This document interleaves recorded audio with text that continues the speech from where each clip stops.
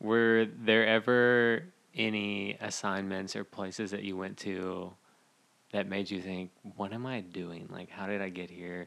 This is not going well, or this is scary. Or was it always just like, this is amazing, I made all the right choices? So I actually almost died in Aruba. Oh, well, that escalated quickly.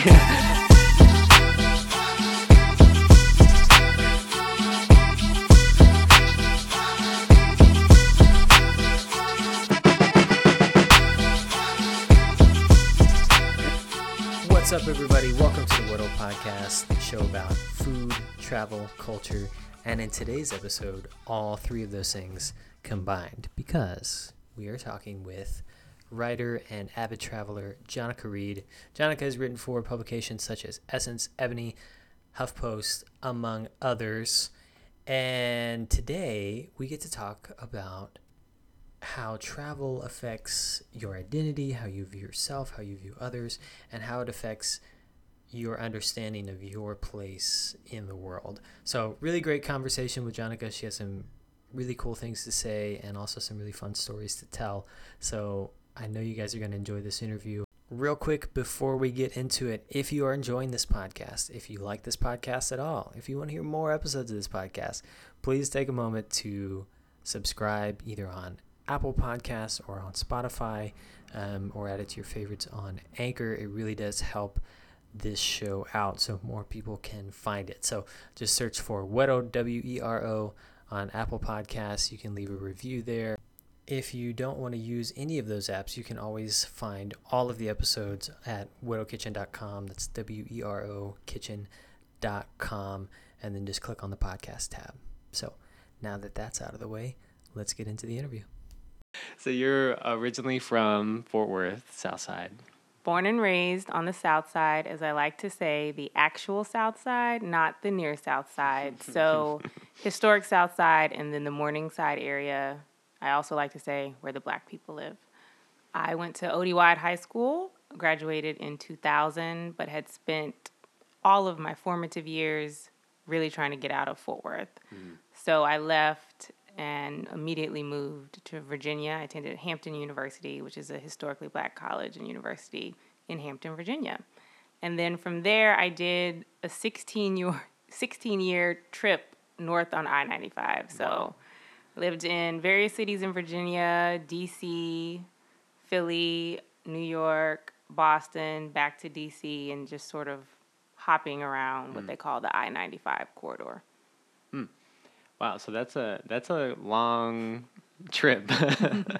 So as you're kind of hopping around, like how long are you staying in each of these places?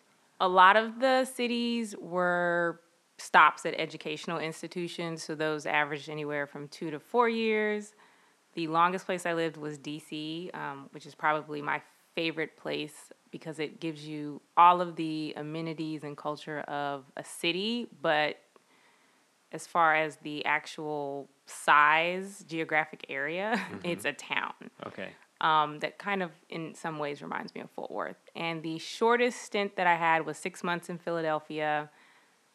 Loved the culture, architecture, loved my loft, just could not catch a vibe with the people. So I moved there initially for a job opportunity. I was vice president of engagement for a hybrid marketing agency, and the city of Philadelphia was one of our clients. We were doing a art-focused tourism campaign for Visit Philadelphia, and then my other biggest client was Dell at the time. So was there for 6 months and then had to convince them, hey guys, I totally have to remote work. Yeah. I can't be in Philly. Yeah. Just not Can't do feeling it. Yeah. Not feeling it at all. And then I moved back to Fort Worth in 2016, which is something that I swore I would never do. So why did you come back? What brought you back here? Initially, love brought me back, as those things tend to happen. But that ended, and I ended up staying sort of as a personal reckoning where I felt like I needed to reconcile my relationship with home, possibly do a deep dive into these feelings I have about my family, And then also Tarrant County, is a battleground politically. So I felt like if people like me are always leaving, there's no one to really anchor the change here. So also a pull toward civic duty, I guess. Yeah. And then you've done some international travel as well. Yes. So actually, my international travel started in the 7th grade. Middle school, I attended Dunbar Middle. And two of my teachers actually, my English teacher, Jennifer Seavey, and my Spanish teacher, Mrs. Tremieux. Mrs. Tremieux was involved in Sister Cities, which is still a huge thing here in Fort Worth. And then what is, because there's a lot of people who don't know what Sister Cities is. So Sister Cities, and this is going to be a really like a clumsy explanation because as an adult I'm not involved with them. But basically, certain cities in the States literally partner with cities internationally and develop this sister cities relationship. And for students, there's study abroad, exchange opportunities. Families in Fort Worth may host students from other sister cities. And it's just sort of a global education, travel-focused organization. And so I traveled with Mrs. Tremieux and Mrs. Seavey on study abroad trips in middle school. Nice. And so that's where I sort of got the travel bug. And I knew in 7th grade, I knew I wanted to be global. So I wanted to explore the rest of the United States, but I also wanted to be a person that moved around the world. Yeah.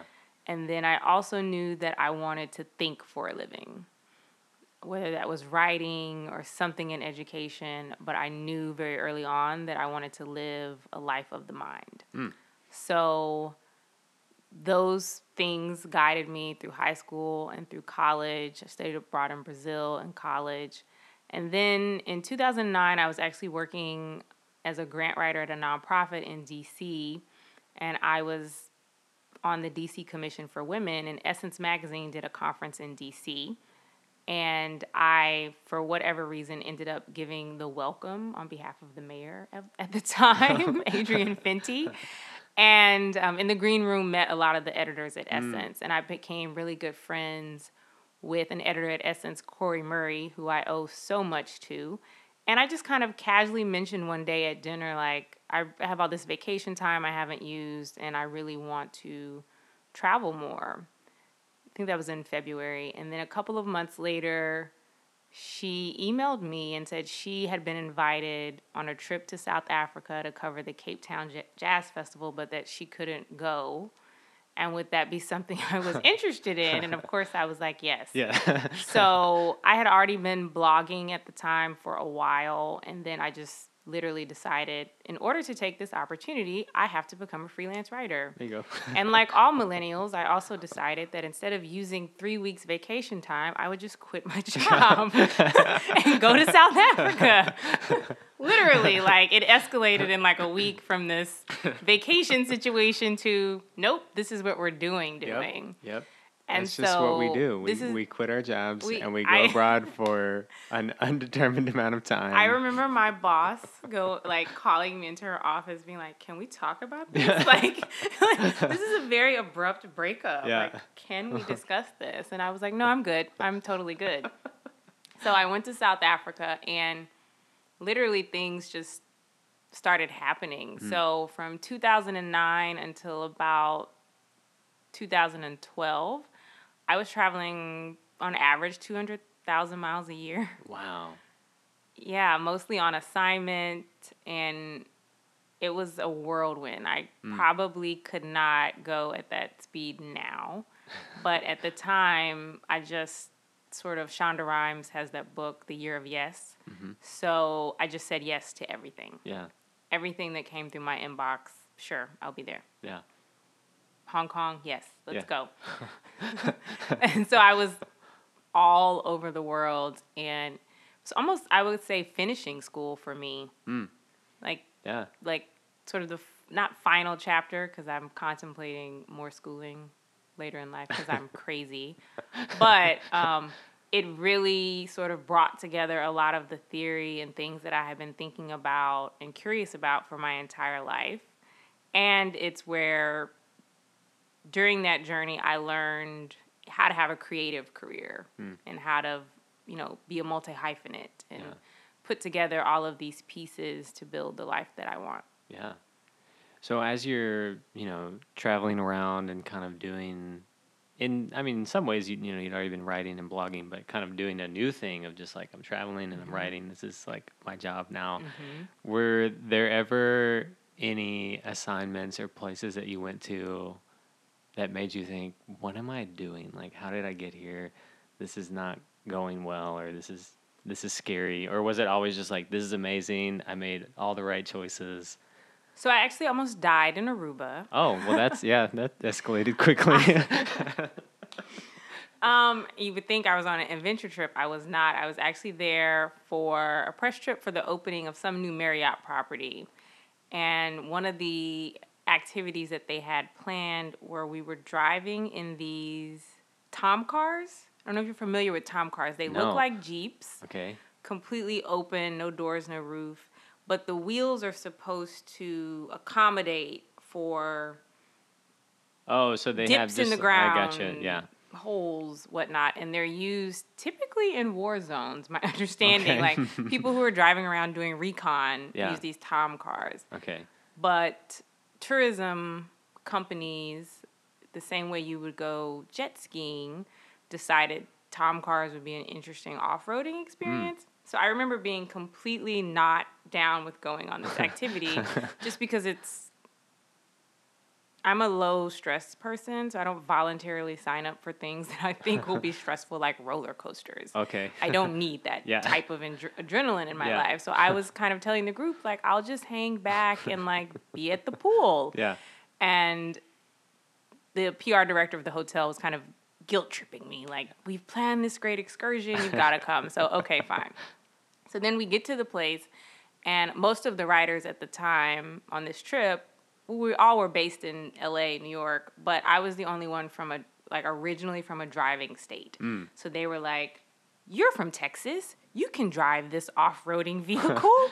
And I'm like, no, I drive a Prius. What do you know? But I end up driving. And so we're going up the steepest hill in Aruba to this point where we're supposed to get this amazing view. And we're going up the hill, and the Tom car literally shuts off. Oh, no. Like, just like, wheel dead. is locked. No. Nothing is happening.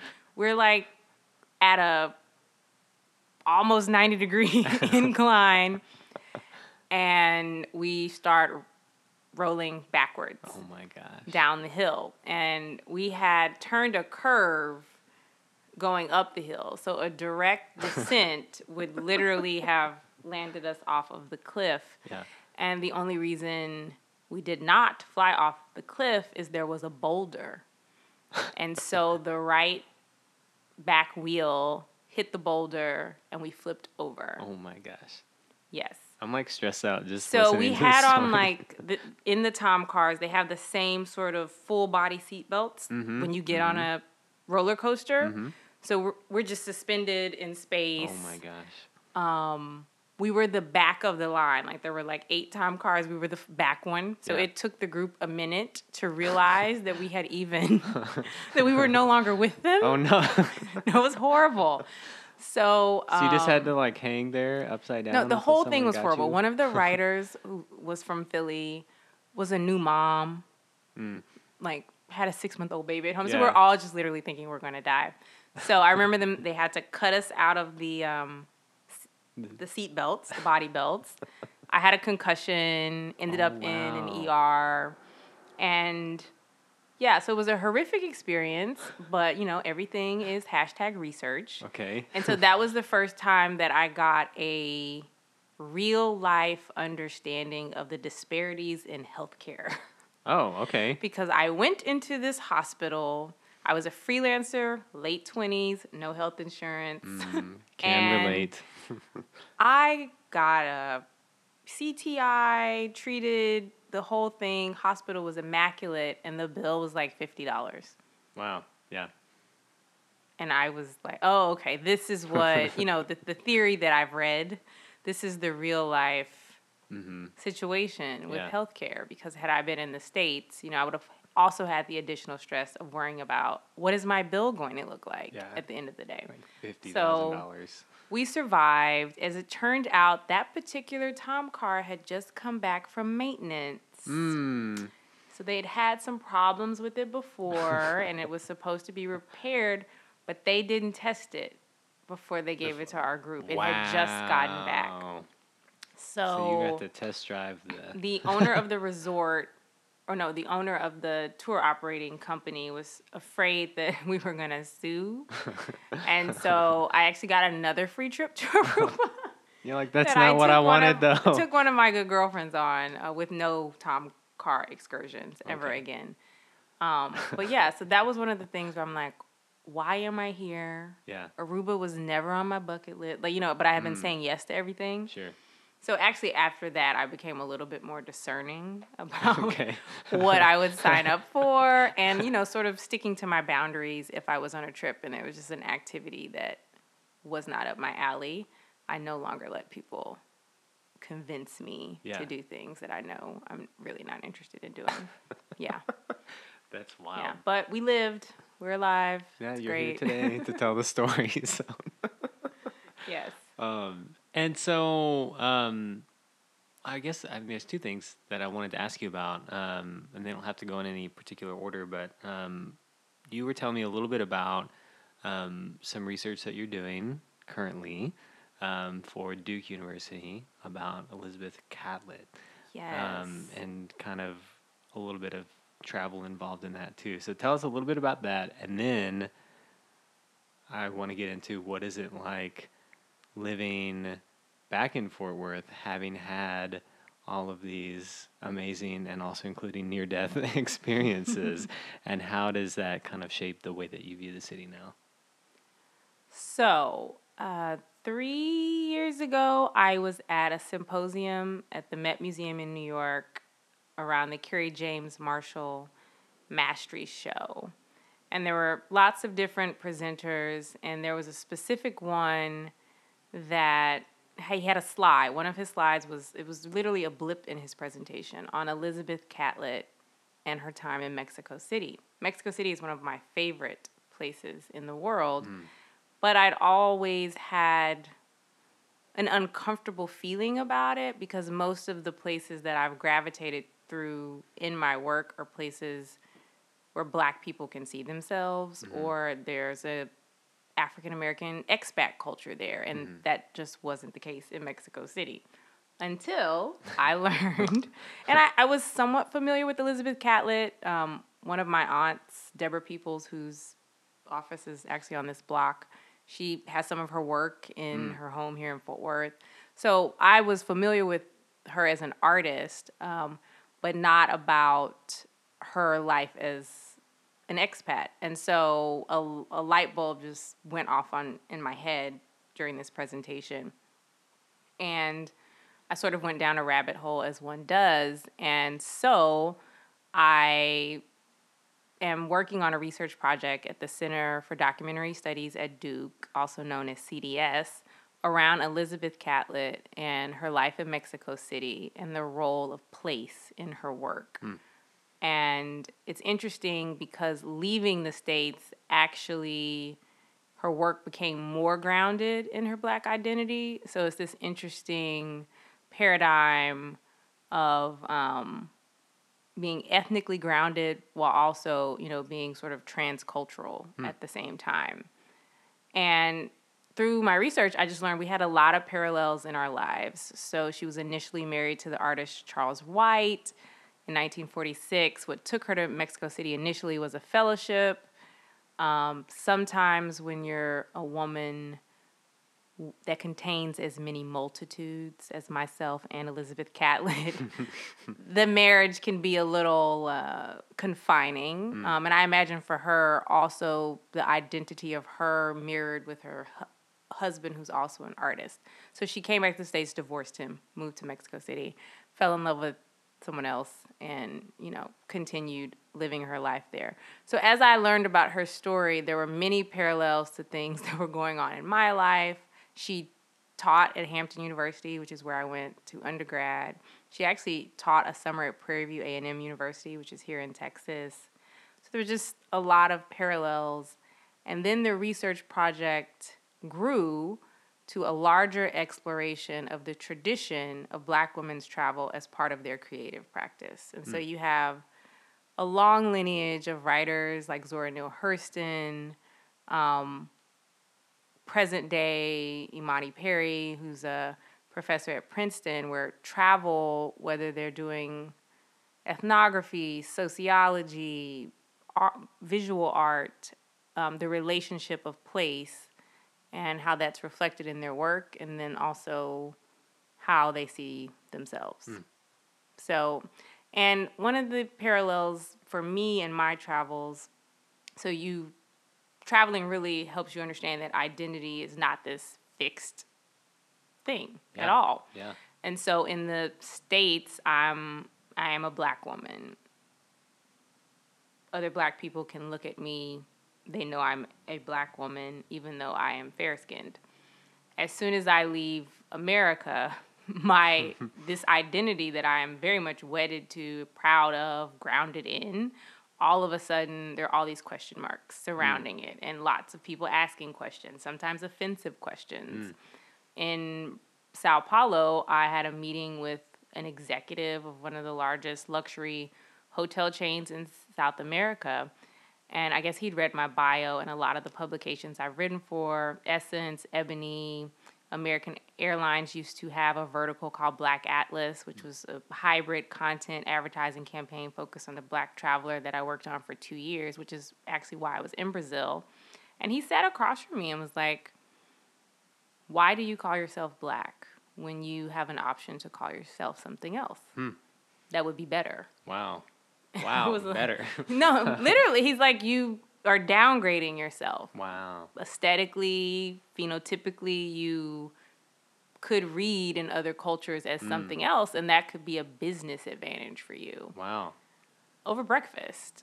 And so your identity is not this fixed thing.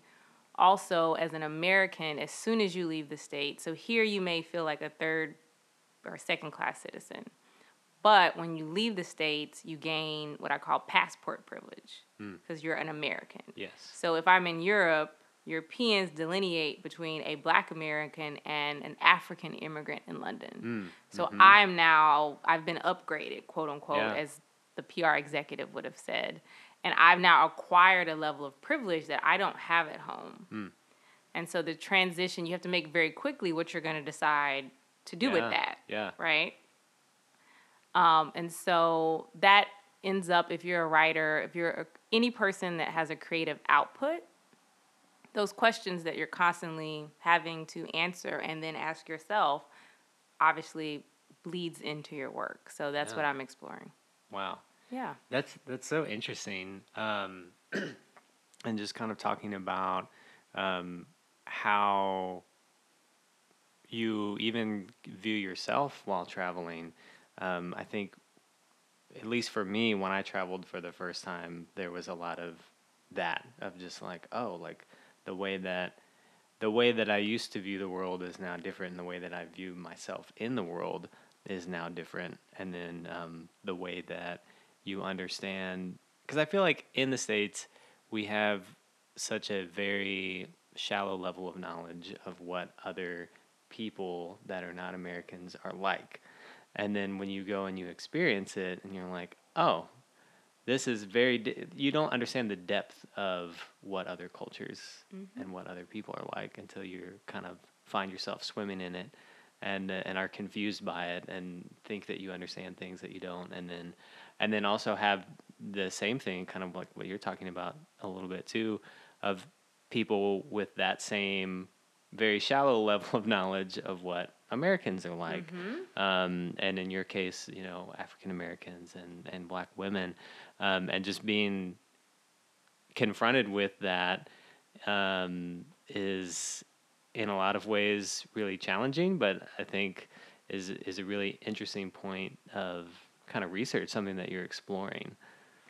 Even in the States, a lot of people, they don't have context for much.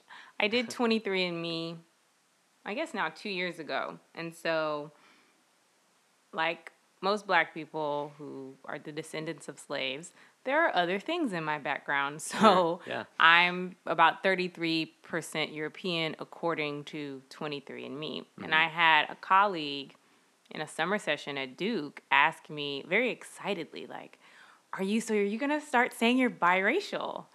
And so I head down on my laptop. No. She's still very excited. Oh my God, why not? It's so interesting, exotic. And I just replied, slavery. And it hit her. Like, it never occurred to her that this 33% wasn't the product of some blissful love affair or interracial marriage or, she no context for it. And so also when people push the question, where are you originally from? Fort Worth. Yeah. No. Where are your parents? Fort Worth. Grandparents, Fort Worth. Great. East Texas, Plantation.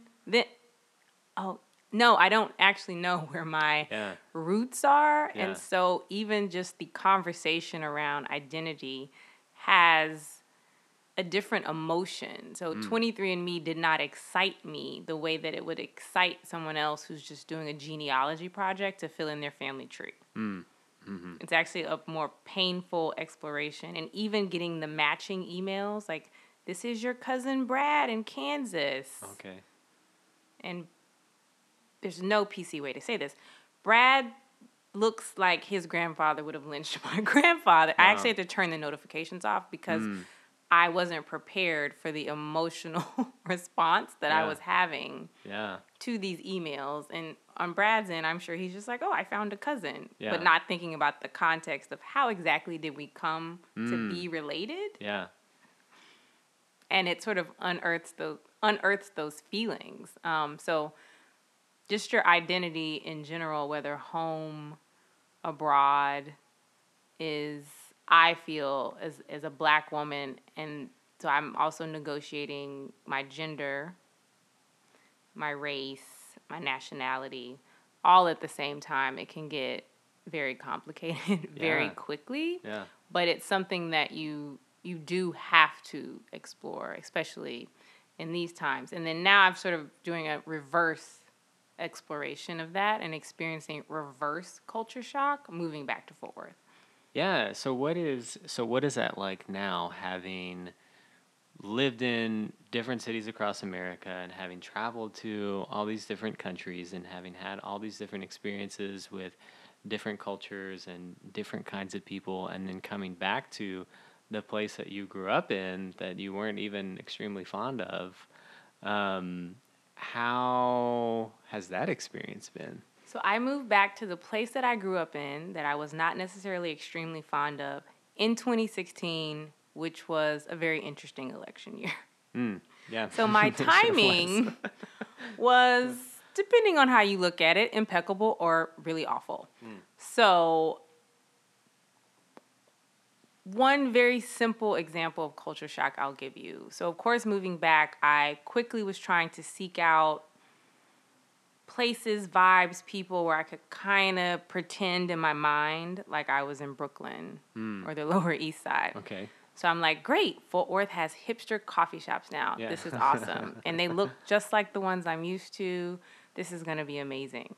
So I would pack up my laptop. I'd go sit down. And so in any other city I'm in, as other people would sit down, they are discussing startup ideas, writing projects, book proposals. Oh my God, my landlord said I have to move in 2 weeks. I have to find a new apartment in New York. These types of conversations.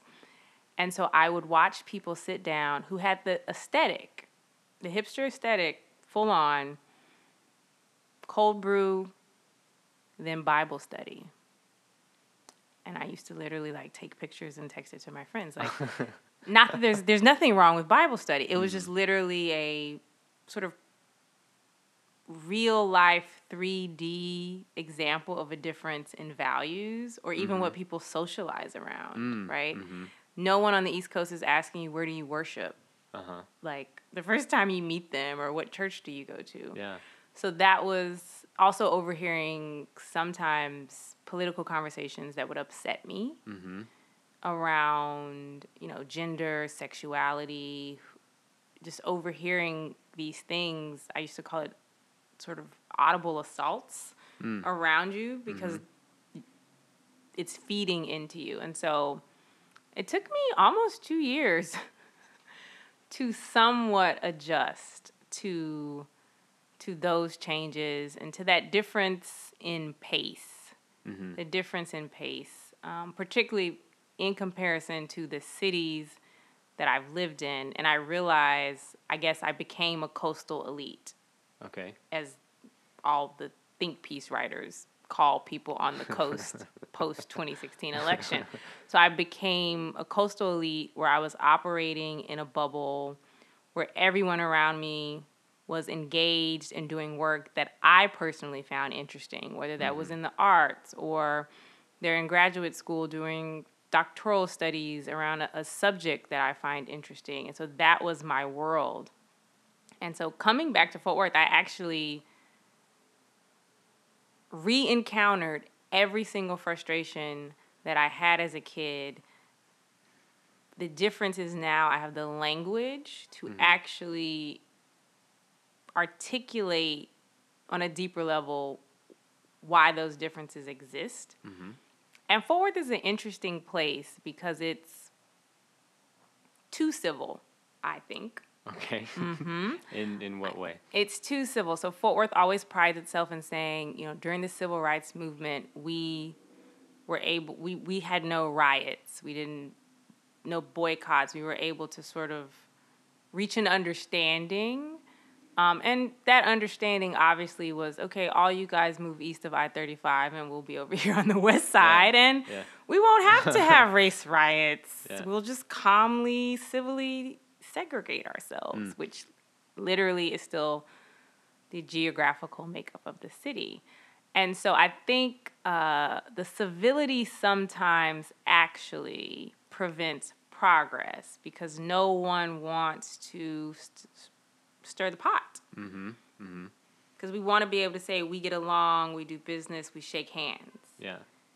And so if you're disruptive to that system in Fort Worth, I feel like you get iced out. And obviously I could not have articulated that as a child, but I absolutely observed it. I was very active in the NAACP as a child, had already started traveling. And so I just didn't feel a lot of forward movement in Fort Worth, not just around economic development or, do we have new restaurants, but really the progression of thoughts I didn't feel. And so I would when I first moved back, I remember I actually either posted this on Facebook and or tweeted it, that I was emotionally drained and intellectually starved. And that's often how I feel here. Yeah. And that is difficult at times, but travel helps a ton. And I get away to things like I just got back from Vancouver where I attended TED, which is an amazing place. It's basically you're on a braincation with other adults who want to be engaged in deep thought for 12 hours a day. And so that level of engagement, I guess, is what I've been used to. So now I'm working on how do I cultivate that here? How do I, as the kids say, keep that energy? Well, keep that same energy once I'm home, and then help cultivate it for other people. Yeah. And so I'm very much sort of entrenched in that part of my journey right now, and sort of really trying to find a community that I don't feel like I'm losing brain cells every day. Sometimes I feel that I'm losing brain cells. Yeah. So we've kind of talked about how, travel can be very formative in expanding how you view the world, and also thinking differently about things and thinking deeply about things. For people who maybe don't have as many opportunities to travel or don't have those kinds of opportunities, what are some things that they can do if they're interested, if they're curious, if they want to know more about more, besides travel? What are things that people can do where they are to kind of get that bug in a way? Read. Mm-hmm. Reading is actually the first time I remember thinking I need to go to that place. Honestly, was reading the Chronicles of Narnia. Okay. Seriously. Yeah. They were British.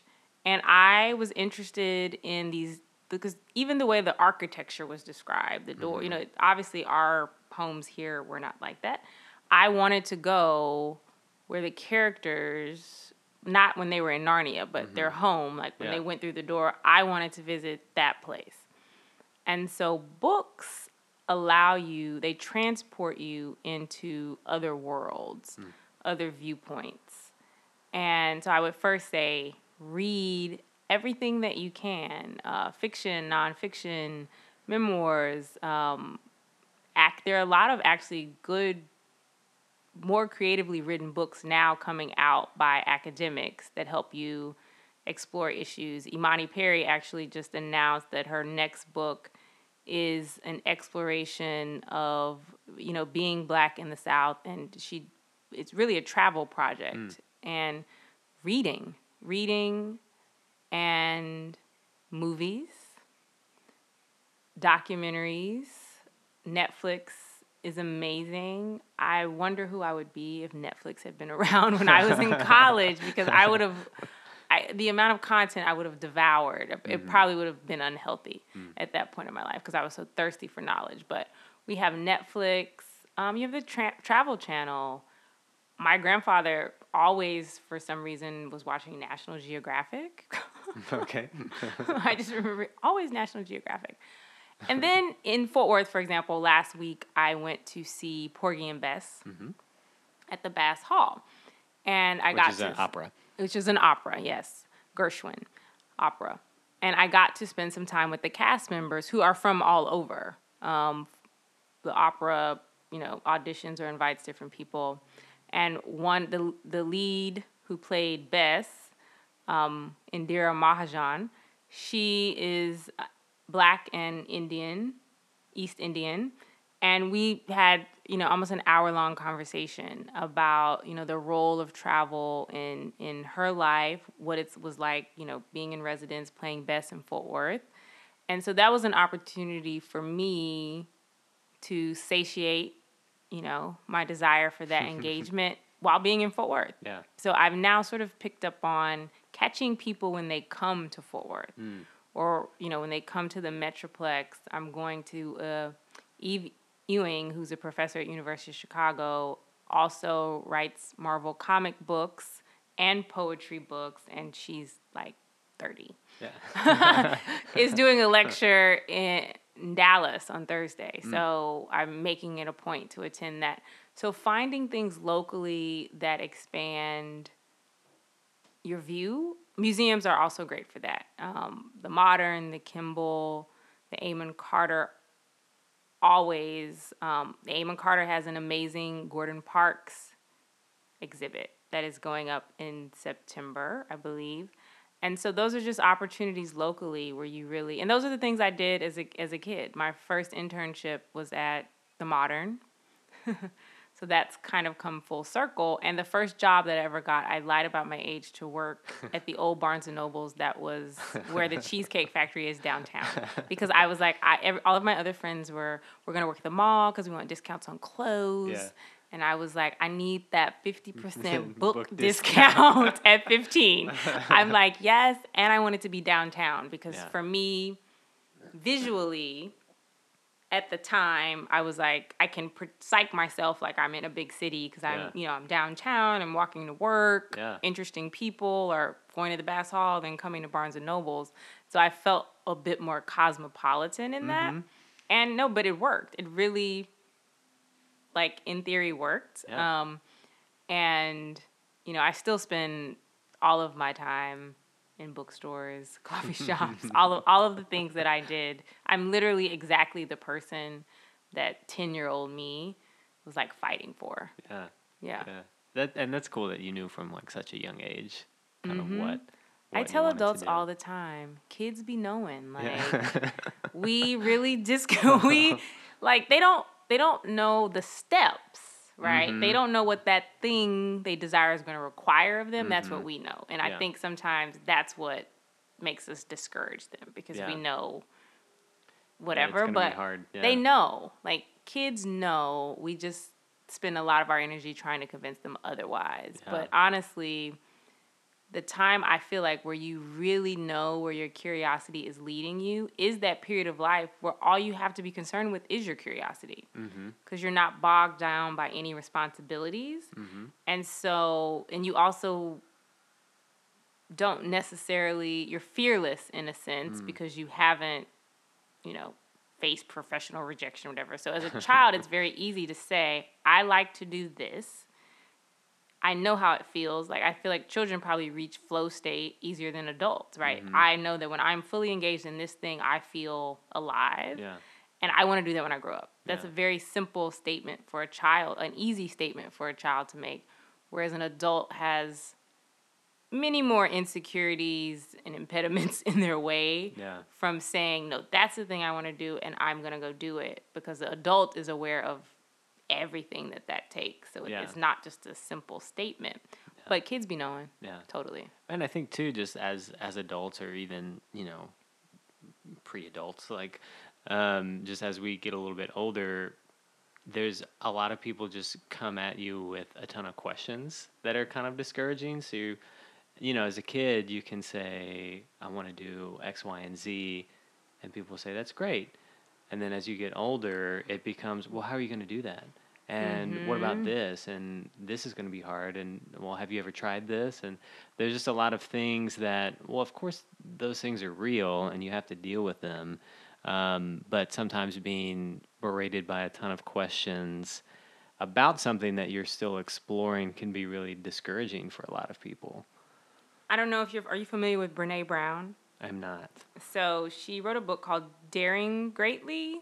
Is this the one you were telling me about? And she's done a lot of TED Talks, but Yes. she has a Netflix special that came out, I think, in the last couple of weeks. And this quote that she says, I think, is derivative from something, because I think I saw something, it wasn't Thomas Jefferson, because I would never reference Thomas Jefferson because slavery, but another president said about basically, don't take questions and commentary from people who aren't in the ring. Yes. Right? Yeah, So could now if not it's agree another more. person that has, like, if Oprah's asking you questions, yes, let's have a deep dive Yeah. here. Let's explore what it's going to take for me to make my dreams come true, because you're a person who probably is asking them to help me develop a roadmap, not to discourage me, because you've done this thing. Yeah. So please, if you work a 9 to 5, which I respect greatly, but you're not in this ring. We're not in the same ring, and that you're probably more likely, you're asking these questions because you want me to see that this thing that I desire is not possible because you didn't find a way to make your thing possible. And I found that in my own upbringing, in my family, most people, you know, did all the things you're supposed to do. Go to college, get a job, buy a house, have a couple kids, live in Fort Worth. And so here I come with all of these things that challenge that. And I actually, with my own mother, as an adult, realized that my dreams to her, me just articulating these things that I wanted to do that I would not budge from, was an assault to the decisions that she had made. The things that she had not done. And so we actually had a conversation in my late 20s where she actually told me, like, in one way, I, like, admire you because you know, didn't have kids young. You didn't get stuck, essentially. But then there's also resentment there. Yeah. There's resentment there. And so you really have to be careful with who you share your dreams with, and the type of feedback that you allow. Yeah. And you really have to think about, what is this person's intentions? Are they asking these questions because they want me to be prepared for my interview or my bank loan? Yeah. You know, Yeah, they're really just trying to make Yeah. sure I'm on my game, or are they trying to break me and my vision down? Yeah. And so you really have to have some discernment about those conversations, because Yeah. a lot of people don't want you to do what they haven't done. Yeah. And I feel like, too, at least in my experience, it's people trying to be helpful that aren't being helpful. And so, especially just when I first moved here and I'm changing careers and I have ideas for things that I want to do and things that I want to see in the city, but I have no clue how I'm going to do it. That's always the question. Like, what do you want to do? Well, this thing. Well, how are you going to do that? Like, that's hard. There, what are the steps that are going to take you there? I don't know. And so I learned what you're talking about very quickly. Of anytime I have a new project now, there's maybe 2 or 3 people that are going to know the details of that project, because they're going to be helpful in saying, well, what about this, and what are the steps that we can do to do this? But they're helpful questions from people who, one, are willing to help make that happen, and then 2, are just kind of help you think through it and not just kind of word vomiting all of the questions that come to mind right off the bat, because it's like, that's not helpful. And I've told people, because I just started saying, well, you'll see when it's done. I'm like, well, tell me, like, what are you doing? No, like, you don't need to know, like, what I'm working on until it's done. I also think that people underestimate the power of stating your intent. Because sometimes, and once it's happened to you, you realize it. Sometimes you're saying things because if you put it out there, eventually the right person is going to hear it. So you don't have the blueprint yet. You just know, I want to do a podcast. And if you're in the right room, someone's going to say, oh, I have equipment you can borrow. Yeah. And so this is why I'm stating this thing, right? And you understand that other people who may not have gone through that process don't understand that you can actually have a totally half-baked idea. Yeah. Like completely half-baked idea, and in the right environment with the right community, if people think you're interesting enough to execute said thing, they don't care if you've never operated a microphone. They literally don't care. Yeah. They're suggesting, I have a friend that can teach you, or I have, and that comes together. But you have to be around those types of people who really understand what it means to just wake up and want to do something. Yeah. With literally no background in it, Yeah. and the audacity that you believe said thing will actually come to fruition means you're slightly crazy. And so you kind of have to be around people who understand a little bit of crazy and aren't so much like, well, how are we going to pay this bill? And, all of these things that need to be lined up before you do anything. Yeah. Because you'll never start. Those questions will keep you. And the thing is, you actually want to start as quickly as possible because you're going to fail. And so that's where the whole concept of fail fast comes from. And you don't know if something's going to work until you've started it. So if you spend so much time laying out this entire blueprint, the first step may completely redirect you. Yeah. Because that didn't work. And so you've spent a year planning a thing. So it's better to just start with, what is the one thing I can do now? Yeah. And then seeing where that takes you. Yeah.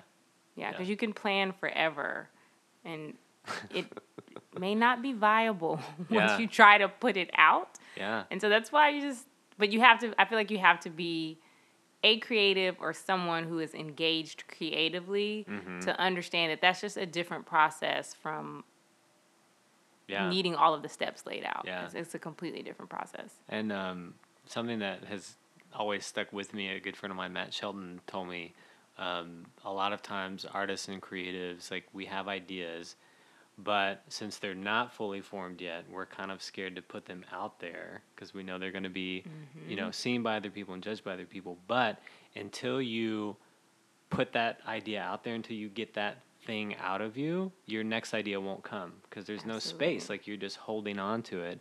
And so you have to just get it out, try it, and then if it works, great. If it failed, whatever, because now you have room for that next idea to come in. There's a video, it's an animation, but it's Ira Glass, the podcaster, in his voice narrating. But he talks about taste. And so most creatives, you get into a game, photography, writing, initially because you have a certain taste level. You've observed photography that you are drawn to. You've read writing that you are drawn to. And when you position yourself and become the writer or the photographer or the chef, there's a huge gap between this taste that you've cultivated through consuming other people's work and your actual output at the beginning. Yeah. And a lot of people quit. And so he talks about the only way to close that gap is to churn out work. And the beginning is going to be awful. Yeah. But you're never going to get to the good if you're not willing to make the bad stuff. Yeah. So make the bad stuff, have your friends read it, I don't know, put it on a blog that you delete later. Yeah. Whatever you have to do, put it out, and, you know, Google SEO eventually will work in your favor once the good stuff comes out, and you just can't worry about that. Like, you have to, like, in order to close that taste gap, it's only through powering through work, through creating, that you're going to close the gap between the works that you admire and the work that you actually can execute. And for a lot of people, I think that's paralyzing. Because you're like, I suck. I've written things where I'm like, this is horrible. Yeah. Like, this is horrible. And that's fine. Okay, next, new idea. Then you move on. At least I got the horrible stuff out of my brain because it was going to be in my brain. Obviously, I wrote this, so it was there. It was there, and we needed to get it out so we can throw it in the trash. Yeah. And then you move on to the next until you get, you know, to a place. In that process, I'm only 36, but I imagine it's never ending because my taste is always heightening. So I think the gap never fully closes because even if your work has improved, you've probably, you know, leveled up your taste in some way. So you're constantly going to be trying to close that gap. Always. It's always going to be that way. Yeah. Always. And that's one of the things that bugged me about Fort Worth, that still bugs me, the question of taste.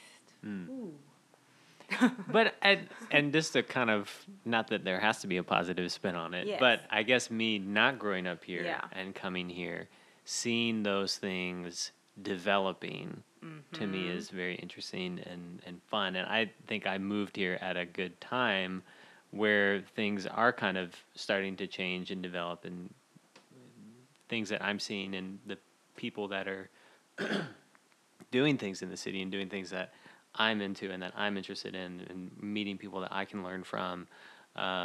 It's really interesting to see and to talk to people who grew up here, and that difference of how the city has always been, and kind of at least being able to see the city's moving.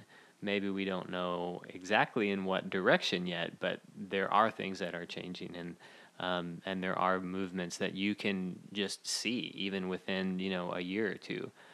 Things have changed, and there's different kinds of people in the city doing different kinds of things that haven't been done here before. There's definitely, I mean, I kind of joked about the Bible study and coffee shop things, but when I was growing up, pretty much Starbucks that was inside the Barnes & Noble was the only place. So even just the ability, and even in the last 2 years, I think when I first got here, there was a Voca, right? And then the first Craftworks came, and then now I've got all these options, and, you know, I have a couple of other friends that also freelance, remotely work, and so we do these coffee shop tours. And that's great, because I don't know what I would be doing, be in my house working all day by myself if that wasn't. And then the restaurant scene, you know, Magnolia, all of the typical things. I think the only thing that frustrates me, and so I'm okay with that. So I don't think any of that needs to be cut at all. Keep growing. It's more expanding that to the size of town that I am from. Sure. That I see that lack of development. and culture. And we've seen it in every other city, gentrification in Brooklyn and these things. But I feel like the Black communities there had such a, like Brooklyn, West Indian culture is so, I mean, it's there. Yeah. And so you were always going to have the restaurants and have these things. And now they're sort of being co-opted. But I feel like the footing was a bit firmer than we've had here. And so, like, I'm observing the near South Side make its way underneath 35 to the historic South Side. And, you know, I worry about the original culture of the historic South Side. I grew up going to Mount Zion Baptist Church, which is right on the corner of Evans and Rosedale. It turned 100 when I was 8, so that, you know, it's like super old now, 120 something years old. And it's like an anchor in the community. It's also a historic landmark. And so making sure as the new stories come that the historical stories are still told and told by the, you know, the people who have lived them or lived in those neighborhoods. So that's primarily my concern. I also, though, feel like with a lot of the new development, and I think this happens, and because I've seen this in Bentonville, Arkansas, Birmingham, Alabama, a lot of the things we're doing are derivative. So, for example, one of the coffee shop actually that inspired a couple of the coffee shops here is in Bentonville. But then if you ask those guys, they kind of ripped off of whatever. And so the derivative products of when you derive too much, I feel like you end up with a lot of replicas. And so then nothing is original. Gotcha. You know, the reason why people love Portland is because it's sort of the birthplace of some of those ideals and aesthetics. And so it still is raw because it was born there. And then, you know, once someone's inspired by that, and then I think it gets... So I know sometimes people are like, we need to get away from cowboys and culture, but I think there is a way to infuse like the roots of Fort Worth into some of the newer things, because that really is the delineation point between us and other southern cities, right? And so you don't want to lose that. And I don't know if you read the study last year. The city of Fort Worth paid a research firm to do this huge study, and it basically... the conclusion was that Fort Worth is at risk of being a suburb of Dallas. Because more people live here than work here. And so that's one of the points between being a city. So you need employers, corporate headquarters, culture. And when people are moving to a place, they're looking, yes, for school districts and things like that, but they're also looking... you know, for acceptance and different types of values and options in what they're going to consume.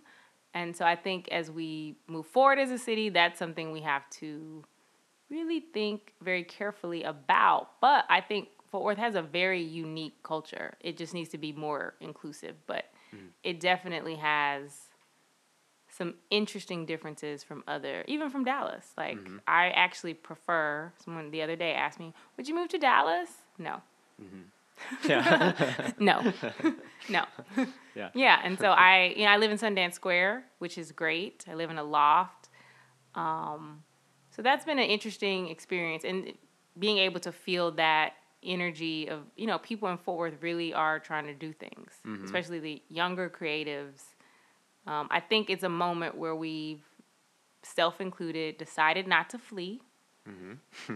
And decided, you know, I can go to another city and benefit from the work other people have done in those cities, right? Or I can stay or come home and do the work on my own city so that the people after me have something they can benefit from. Yeah. So I see that with a lot of people who've decided to, okay, I'm going to open my business or my restaurant here instead of doing the typical, you know, New York, LA thing. Yeah. So I'm hopeful. Yeah. That's awesome. Well, Jonica, if people want to keep up with you or read some of your writings, where can they go to find you? So my website is my name, johnicareed.com. It's JOHNICAREED.com. jonica.com. And on Twitter and Instagram, I'm First Name Club. So I'm just at Jonica. That's so unique. You get to just have No, your I name. actually have about almost 10 friends that are in the First Name Club. Jennifer, who's one of the co-founders of Away, the suitcases with the batteries. Okay. My friend Lovey, that's an author. My friend Sloan. Yeah, there's a couple, but we're like Twitter OGs. Yeah. And then, funny story, I actually had to get Instagram to give me my handle from a nun. Oh, She so was you had she to, was like, inactive though. This was a long time so ago. you I don't had even to know if you could do this negotiate. anymore. But I sent some emails to some people and I got Jonica. So sometimes I feel bad. I was like, she was a nun. But yeah. I mean, I didn't even know nuns were on Instagram. Oh, she was on Twitter too. Hmm. It was interesting. Jonica D'Amica, right? How Okay. and she's like an Italian nun. What? Now I want to go find. I wish No, she was still seriously. active. She just set the accounts up, but she wasn't using them, which is why Gotcha. they like kind of released it to me. Yeah.